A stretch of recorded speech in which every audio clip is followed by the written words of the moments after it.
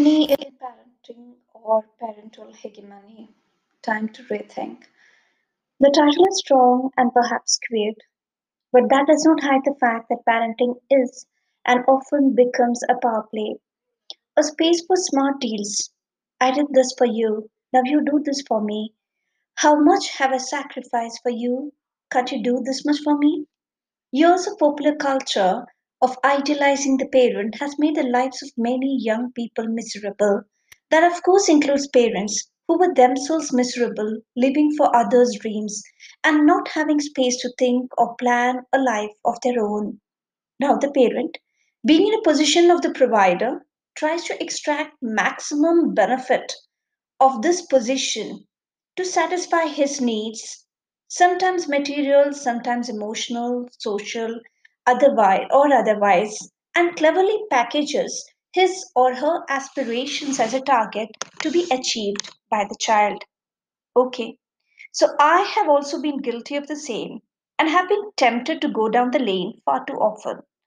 One day, though, in all my right senses, I told my daughter, child, sometime in future, maybe your mom may become so needy, so dependent on you, or just to seek your attention, she may dare to emotionally blackmail you.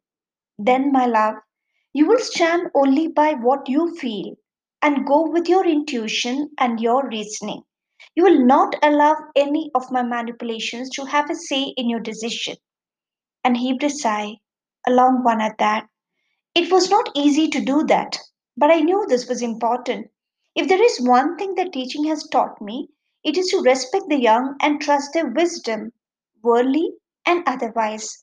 I had not thought much about this until I read Khalil Gibran's poem, and a woman who held a babe against her bosom said, speak to us of children. And he said, your children are not your children. They are the sons and daughters of life's longing for itself. They come through you, but not from you. And though they are with you, yet they belong not to you. You may give them your love, but not your thoughts, for they have their own thoughts. You may house their bodies, but not their souls, for their souls dwell in the house of tomorrow, which you cannot visit, not even in your dreams. You may strive to be like them, but seek not to make them like you. For life does not go backward, nor tarries with yesterday. You are the bows from which your children are living arrows are sent forth. The archer sees the mark upon the path of the infinite, and he bends you with his might, that his arrows may go swift and afar. Let your bending in the archer's hand be for gladness, for even as he loves the arrow that flies, so he loves also the bow that is stable. I was shocked at the truth in these lines, and remembered how ancient wisdom prevailed on the need to treat an adult, son or daughter, as just that, another adult, who has an independent mind, soul, and dream of his or her own. Some among us parents consider child upbringing a ritual of grand sacrifices and responsibility. Yes, it is. But we need to ask ourselves, was it not our choice to do so? Did we as parents do what we did for our children out of love because it gave us joy in doing so? Did we not derive pride and joy in thus showcasing our children to the world? Was the joy only theirs, really?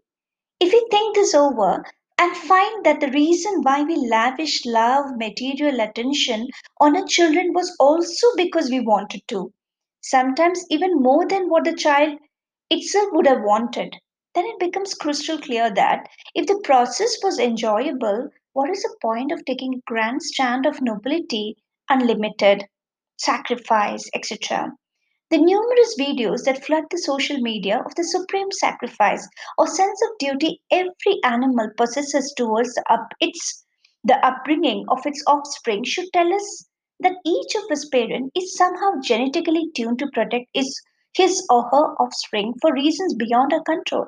Yes, there are exceptions, but aren't they far too less to the majority of us who would give a right hand to do justice for our children? Read on to know what the famous Tamil poet Thiruvalluvar said, penned in his poem called Thirukural, which was penned a good 5,000 years ago. There are some sites in which you can read it. So, in Tirukural, which is a lesson in life skills, written, as I said earlier, some 5,000 years ago, the Tamil poet gives the following commandments to each parent. Just reading a few. If your children lie to you often, it is because you overreact too harshly to their inappropriate behavior. If your children are not taught to confide in you about their mistakes, you have lost them.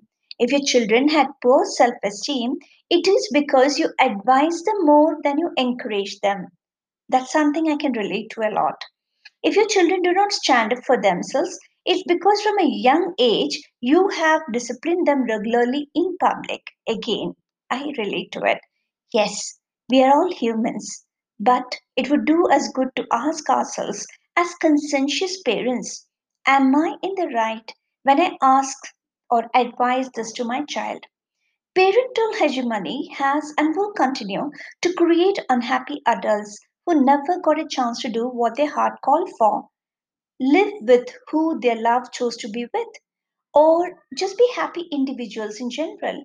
As I've talked to quite a few 18-year-olds, they all seem to have decided that making their parents proud is all that they want to do, and even fulfilling their dreams. Yes, a parent has every right to give suggestions about career and other life choices, but just leave it to the child to decide what he or she wants to do.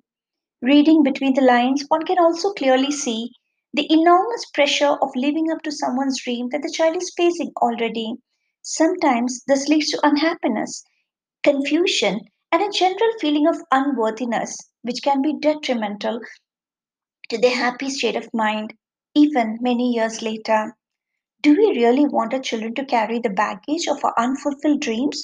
Or do we have the confidence to tell them, fly you may, love you may, explore you may, just know that I'm here for you?